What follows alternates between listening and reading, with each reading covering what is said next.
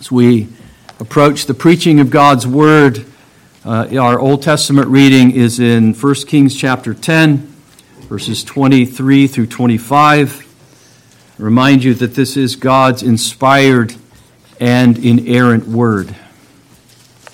1 Kings chapter 10, beginning at verse 23 and reading through 25. So King Solomon became greater than all the kings of the earth in riches and in wisdom. All the earth was seeking the presence of Solomon to hear his wisdom which God had put in his heart.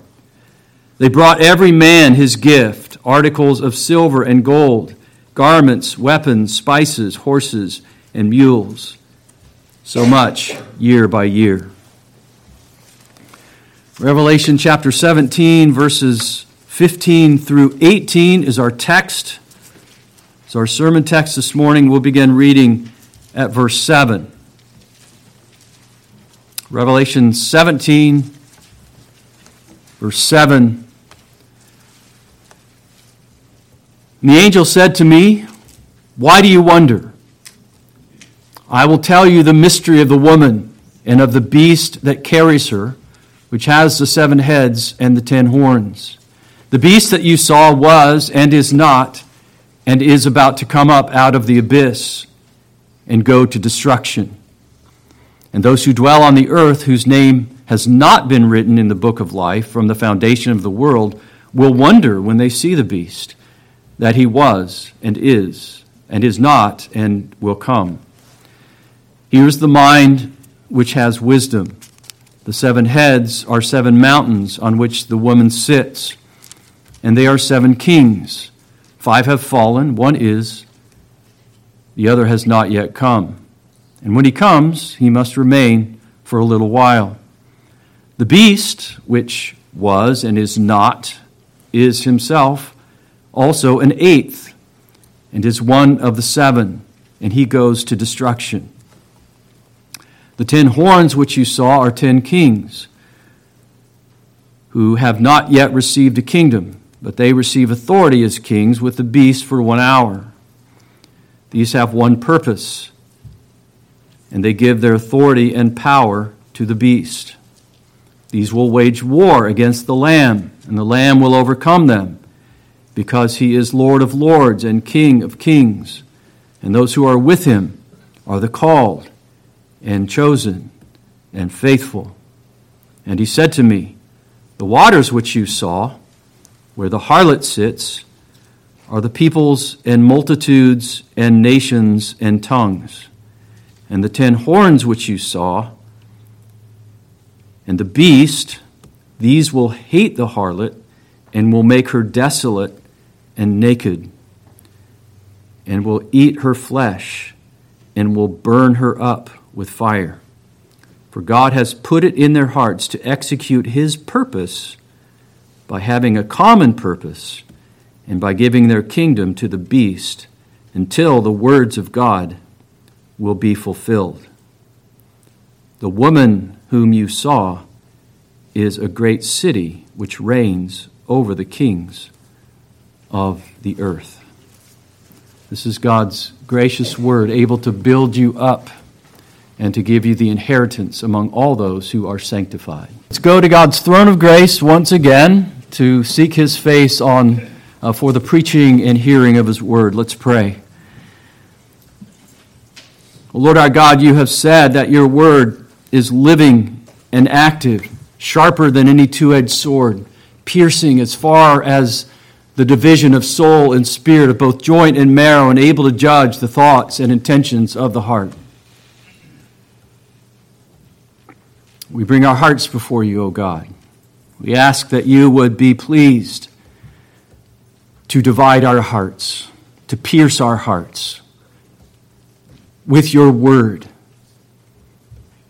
through the operation of the Holy Spirit who dwells in every believer of Jesus Christ. We ask in Christ's name. Amen. Amen. If you're visiting with us today, we have been working our way through the book of Revelation.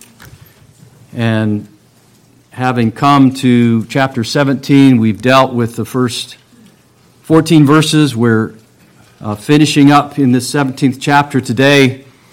Revelation 17 begins with one of the seven angels who had the seven bowls of wrath showing John the judgment of the great harlot who sits on many waters, whose description, I have argued, identifies her as apostate Jerusalem. The great harlot, here in chapter 17, Babylon the Great, the mother of harlots and of the abominations of the earth, is apostate Jerusalem.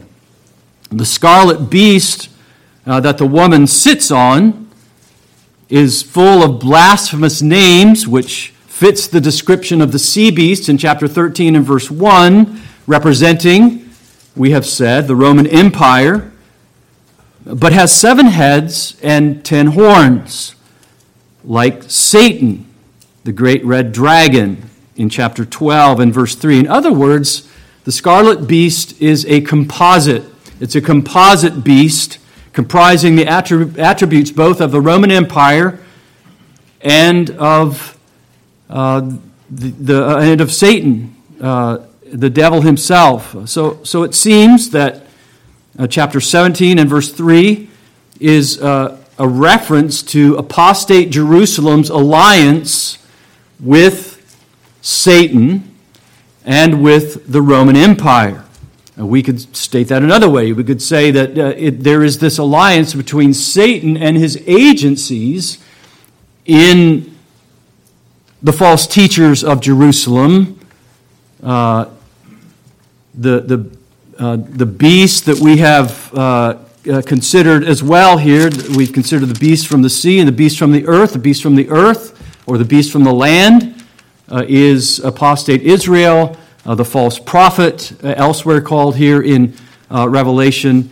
And both the Roman Empire, corporately and individually through their Caesars, represent the beast as an agency of Satan, and the false teachers are an agency of Satan. The false teachers of Jerusalem are the ones who are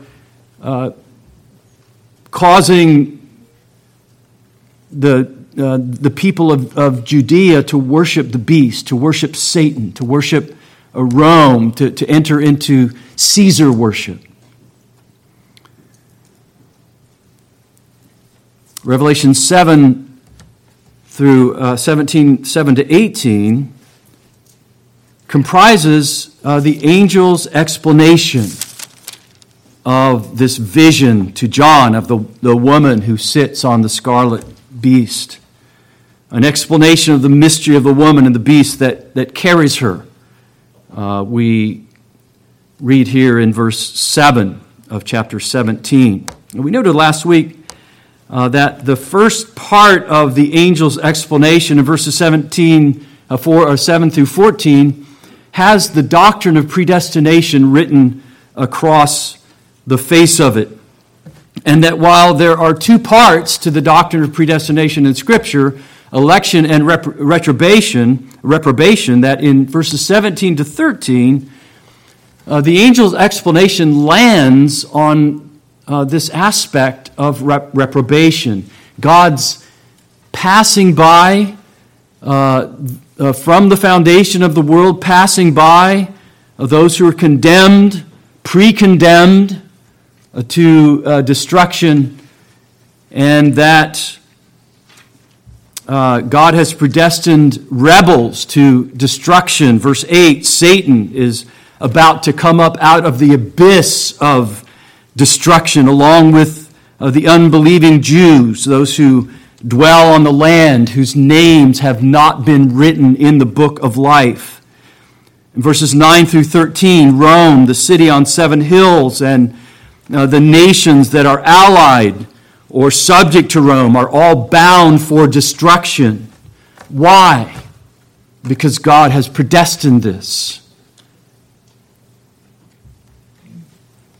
On the ground of or on the basis of sinful rebellion, God determined by his eternal decree to pass by and condemn some to everlasting destruction. In verses 15 to 18, the angel explains that God's predestinating decree encompasses all of the actions that the nations will carry out to destroy Jerusalem, the great harlot. So we've seen that God has predestined rebels to destruction. We've seen that God has predestined his people to triumph with Christ, those who, verse 14, are with him, who are called and chosen and faithful. And today, we're going to see that God has predestined nations to execute his purpose. And we'll look at three things here. The waters symbolize, the waters here in verse 15 symbolize the nations of the world. Secondly, the nations execute God's decree. And thirdly, Jerusalem has a kingdom over all the nations. The waters, in the first place, symbolize the rebellious nations of the world. In verse 15, the angel explains the significance of the waters where the harlot sits. Remember, we find here in verse 1, the angel shows the Apostle John the judgment of the great harlot who sits on many waters. And now we are shown what those waters mean. Now, we said, as we were in our exposition of verse 1, that Babylon was a city of many waters, that the river Euphrates runs through, and so that's one of the things that's being depicted in the many waters, the Euphrates and its canals, especially in ancient Babylon. But here the angel explains to us by a fourfold designation, peoples and multitudes and nations and tongues. That is the world. The many waters represent the whole world. The identification of the ungodly, rebellious nations of the world is one familiar to the Scriptures, especially in the Old Testament prophets. In Isaiah 17, 12 to 13, the prophet wrote of the uproar of many peoples who roar like the roaring of the seas, and the rumbling nations who rush on like the rumbling of mighty waters. But he will rebuke them, and they will flee away and be chased like chaff in the mountains before the wind, or like whirling dust before a gale. And then in chapter 57 of Isaiah's prophecy, verses 20 and 21, he writes, "The wicked are like a tossing sea, for it cannot be quiet. Its waters toss up refuse and mud. There is no peace for the wicked, says my God." So Jerusalem can be portrayed as sitting on many waters. Chapter 17:1, seated on the nations, here, verse 15, because of the great and pervasive influence that the Jews had in all parts of the Roman Empire. How so? There were synagogues in every city. The Jews were everywhere. That's the diaspora.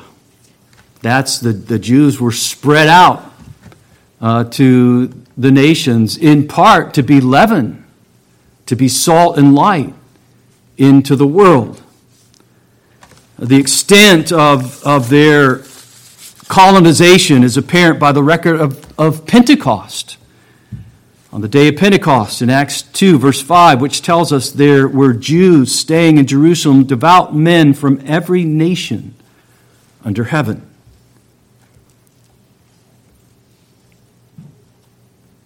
And so the nations are at war with Christ.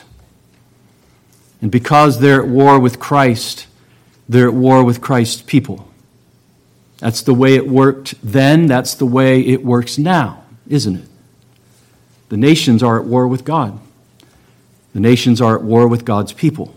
They stand contrary to God's people everywhere, in all places, without exception, in the world in which we live. Isn't that true? In their war against Christ, the raging nations turn against the harlot Jerusalem because of their connection with Christ. The angel presents this enmity toward the harlot with a fourfold description. Rome and its allies will hate the harlot and make her desolate, will make her naked, will eat her flesh, and will burn her up with fire. Jerusalem had committed harlotry with the pagan nations, but in AD 70, they turned against her and destroyed her, making her desolate. Very same word is used in Christ's prophecy of the destruction of Jerusalem in the Olivet Discourse recorded in Matthew 24, verse 15, Matthew 13, verse 14, Luke 21, verse 20, which is the New Testament version of the Old Testament abomination of desolation, the destruction of the temple in Jerusalem. The description of Jerusalem's gruesome end, her gruesome destruction, includes elements of covenant curse that God had declared would come upon his wife because she had played the harlot. Ezekiel 16, verses 37 to 41, for example. I will gather all your lovers in whom you took pleasure. I will also give you into the hands of your lovers. They will tear down your shrines, demolish your high places, strip you of your clothing, and will leave you naked and bare. They will burn your houses with fire and execute judgments upon you. It's important to understand that the beast destroys Jerusalem as a part of his war against Christ. The Roman leaders' motive in destroying the temple wasn't only to put down the Jewish rebellion, but to obliterate Christianity. History tells us that Titus himself, who conquered Jerusalem, thought the temple ought to be destroyed in order to thoroughly subvert the religion of the Jews and of the Christians, recognizing that while these religions were contrary to each other, the Christians had sprung up from the root of the Jews, and that if the root were destroyed, the offshoot would also perish. The beast thought he could kill the harlot, the false bride, and the true bride of Jesus Christ, the remnant of Israel and the Gentiles who had believed, with one fatal stroke. But when the dust settled, apostate Jerusalem lay in ruins, while the church was revealed as the new and glorious temple, God's eternal dwelling place. That leads us to our second point. The waters, in the first place, we've said, symbolize the rebellious nations of the world. Secondly, those nations the angel is speaking of here, those rebellious nations, execute God's decree. Execute God's ordained purpose For the angel says to John in verse 17, God has put it into the hearts of these nations to execute his purpose by having a common purpose, by giving their kingdom to the beast. So the sovereign God does not stand by helplessly, wringing his hands, worrying about what's going on in the nations in the time of the Apostle John when the book of Revelation was written, worrying about what's going to happen to Jerusalem as he watches the holy city being destroyed. Rather, all of these events were predestined for God's glory. The Westminster Shorter Catechism asks, what are the decrees of God? And it answers, the decrees of God are his eternal purpose according to the counsel of his will, whereby for his own glory he has foreordained whatsoever comes to pass. What the nations are doing, God has foreordained. They are carrying out his purpose. God has put it in their hearts to execute his purpose.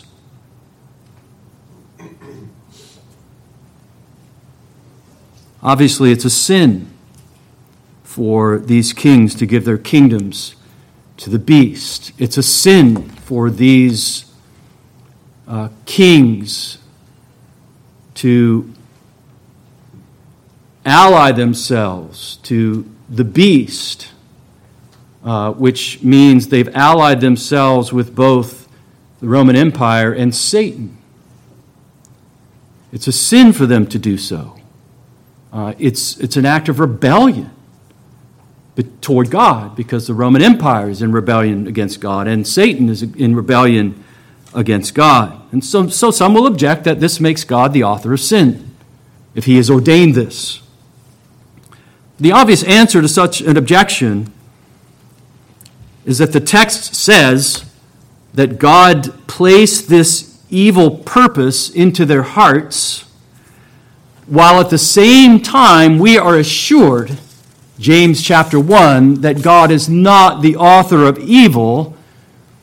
And we are assured, for example, Psalm 147 verse 15, that the Lord is righteous in all his ways.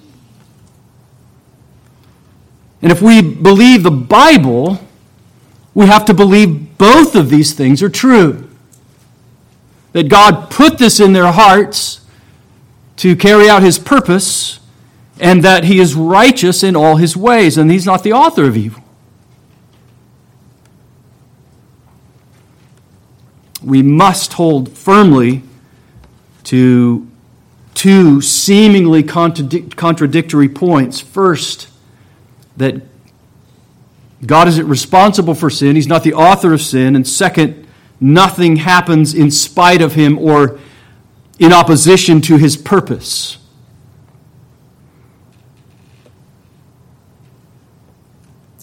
On this score, the great theologian Cornelius Van Til wrote, and I realize this is quite deep because it plumbs the theology of knowledge, what we can know, what we can't know. But nevertheless, Van Til wrote, human knowledge can never be completely comprehensive knowledge.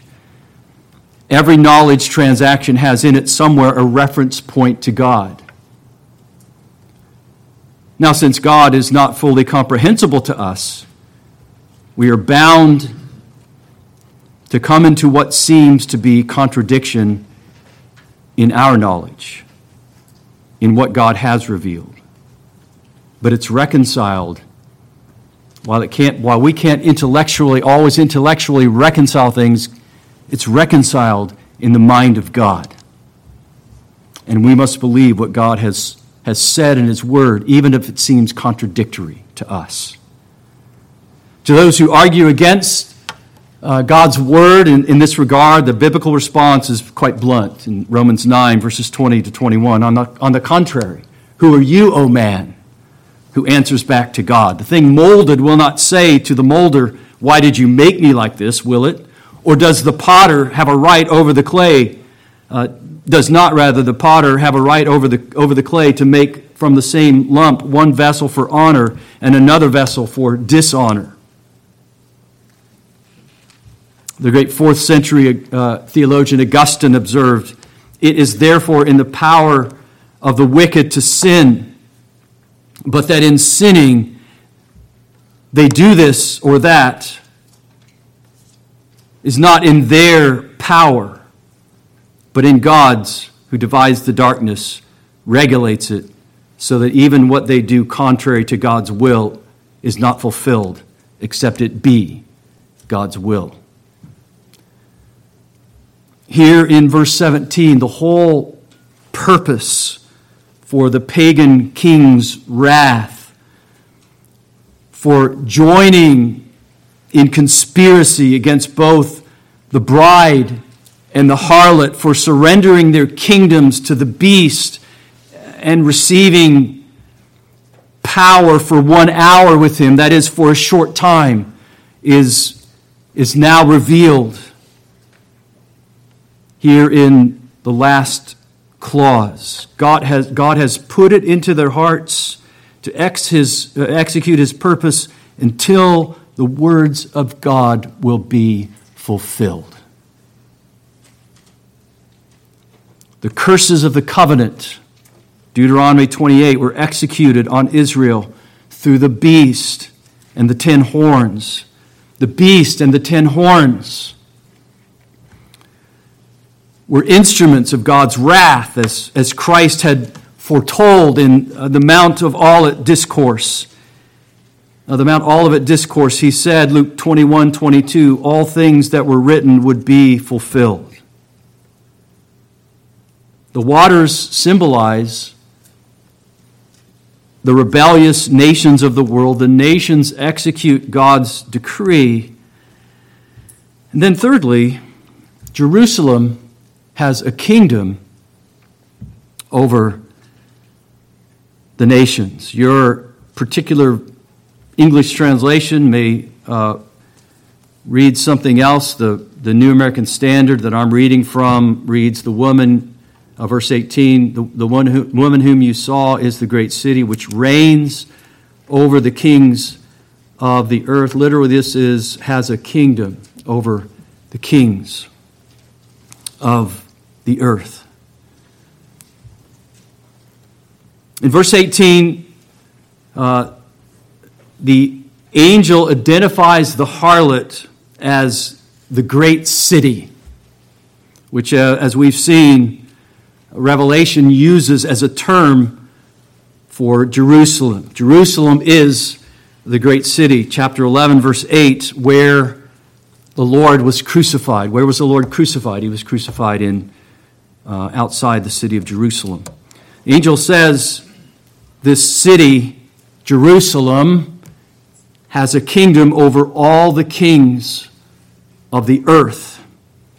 It's perhaps this verse, more than any other, that has caused modern commentators to conclude, against all other evidence to the contrary, that the harlot is Rome. That what the angel is, what's being symbolized here in the harlot is Rome, the city of Rome, the Roman Empire more broadly. If the city is Jerusalem, they ask, how can she wield this kind of power? How can she have worldwide political power? And the answer is that the book of Revelation isn't about politics. It's about covenant. Because the Bible, from Genesis to Revelation, is about covenant. Jerusalem did reign over the nations. She did possess a kingdom that was above all nations of the world. How so? She had a covenantal priority over the kingdoms of the earth. Israel was a kingdom of priests. Exodus 19:6, and we read 1 Peter 2:9. Israel was a kingdom of priests exercising a priestly ministry of instruction and intercession on behalf of the nations of the world. When Israel was faithful to God, offering up sacrifices and petitions for the nations, faithful to call the nations to worship God, the world was at peace. When Israel broke the covenant, the world was in turmoil. The biblical record shows that as it went with Israel, so it went for the rest of the world. The Gentile nations recognized this. This was perhaps nowhere more evident in the Scriptures than in that passage that we read this morning in 1 Kings chapter 10. Listen again to verses 23 and 24. Actually, in chapter 3 through chapter 10, the glory days of Solomon's reign. When Solomon exercised rule, exercised domain over the nations of the earth. But listen again to chapter 10, verses 23 and 24. So King Solomon became greater than all the kings of the earth in riches and in wisdom. All the earth was seeking the presence of Solomon to hear his wisdom, which God had put in his heart.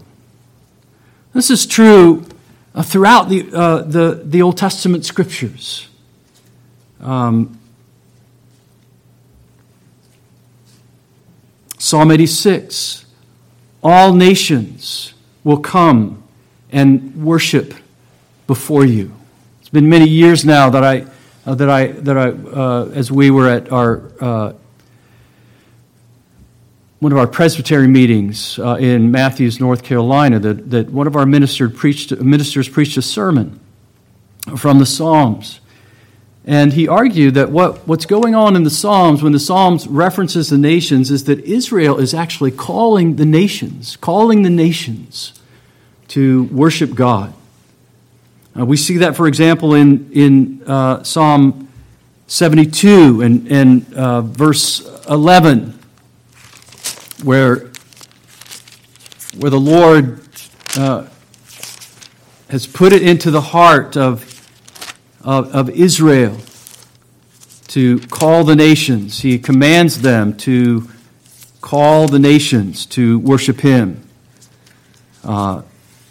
Call all nations, the Lord says, to worship me. The ancient Jewish historian Josephus points out repeatedly that the nations had historically recognized the sanctity and the centrality of Jerusalem and its temple. And yet, perversely, what we see in the record of Old Testament revelation is that Israel perversely sought alliance with other nations. They did so politically, going to other nations instead of to God, where they should have sought refuge, where they should have sought deliverance, going to the other nations, going to Syria, going to Egypt to seek help from Egypt in their wars against the nations. And then the nations would seduce Israel into committing harlotry against her covenant vows. And when she did, the Lord would turn those nations themselves against Israel to destroy her. And that pattern was repeated over and over again until Israel's final excommunication in AD 70, when Jerusalem and the temple was destroyed. The desolation of the harlot was God's final sign that the kingdom had been transferred to the new Jerusalem, the church. Matthew 21:43, therefore I say to you, the kingdom of God will be taken away from you, God says to the rebellious Jews, and given to a people producing the fruit of it.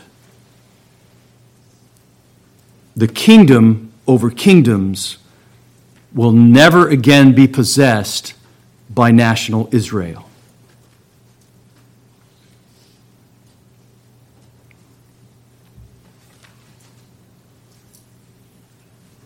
There is a new Jerusalem. And God has made his abode in the new Jerusalem, in the church of the Lord Jesus Christ. And as it goes in the new Jerusalem, the church, so it goes in the rest of the world. History shows that to be true as well. History shows that when the church has flourished, so has the rest of the world. The Protestant Reformation of the 16th century, the Great Awakening of the 18th century, and the revivals that stem from the Great Awakening, all of these show that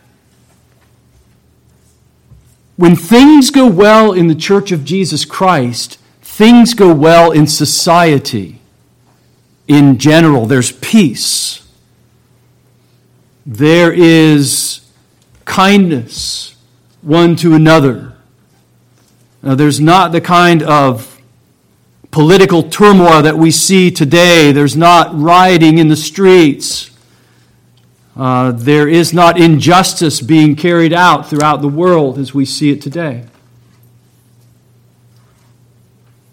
Because what God does in the church radiates to the rest of the world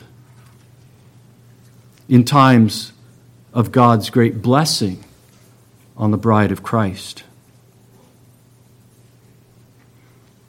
And you must recognize the centrality of the church to the nations and to history.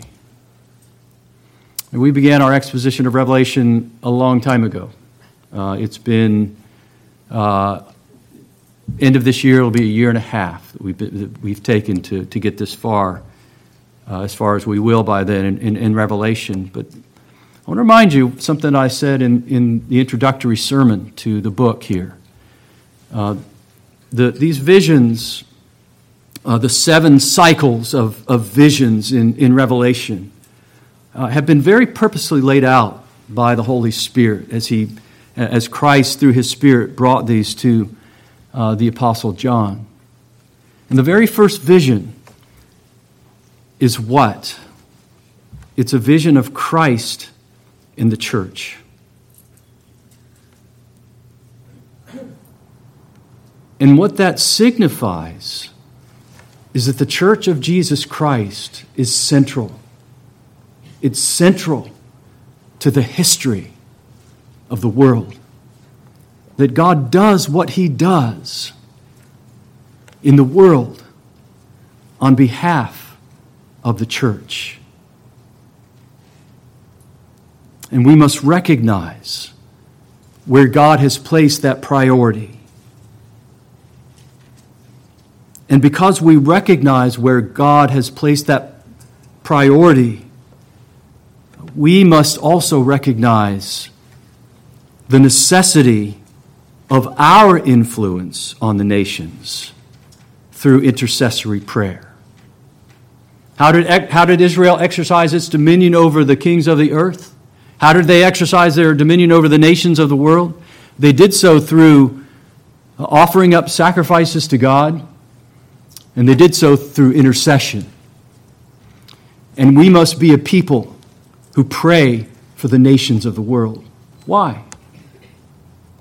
Because the nations are in God's heart. That's evident. If that's not evident to you, you need to read your Bible again. That the nations are on God's heart.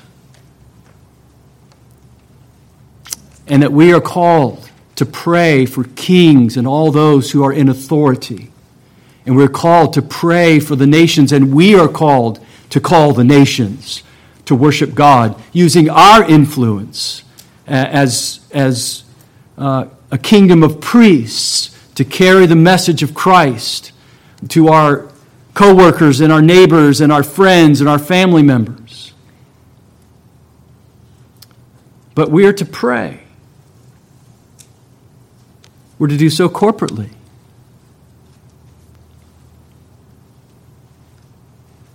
Prayer for the nation should be the center of our corporate prayer meeting. That's a pattern that I have sought to instill in this congregation over the years that I've been here, is that our priority when we come together, that's why we have kingdom prayer on first Sunday of the month. That's why we don't pray for all the individual needs, although those are important as well, but on that first Sunday of the month, we pray. We have a time of kingdom prayer. We focus our prayers on the kingdom of God. And that means, too, as I've said to you, that we ought to be praying for the nations, for the kingdoms of the world individually, in our families, in family worship, individually. And that if you're not praying for the nations, you're not praying according to the will of God. Because that's what God tells us that we are to do. This is on God's heart. It's apparent, I hope, from what we've seen of the angel's explanation, that God's purposes among the nations are clear, that He's ordained these things, and that we ought to be in our corporate prayer meetings and in our prayer closets and in our family worship, pleading for God's promises that all nations will come before Him and worship Him, to give Him honor and glory, that which He rightly deserves. Let's pray. Our Father in heaven, we give You praise as our God, the King who is exalted high. And we once again, O Father, pray for the nations of the earth, that You would bring them into submission. We pray where in those nations who are where governments are attacking Christians, persecuting Christians, oppressing Christians, we ask, O God, that You would be pleased to bring salvation from the top down, that leaders would submit themselves to Christ and that they would begin to rule righteously. But if not, O Lord, that You would take communist governments, that You would take oppressive governments out of the way and bring about freedom for Your people to worship You. And that, O Lord, You might bring about the day that You have, in which You have said all nations will come before You to worship You. All nations will bring their gifts before You. We ask, O Father, that You would hear our prayer. And we ask for Christ's sake. Amen.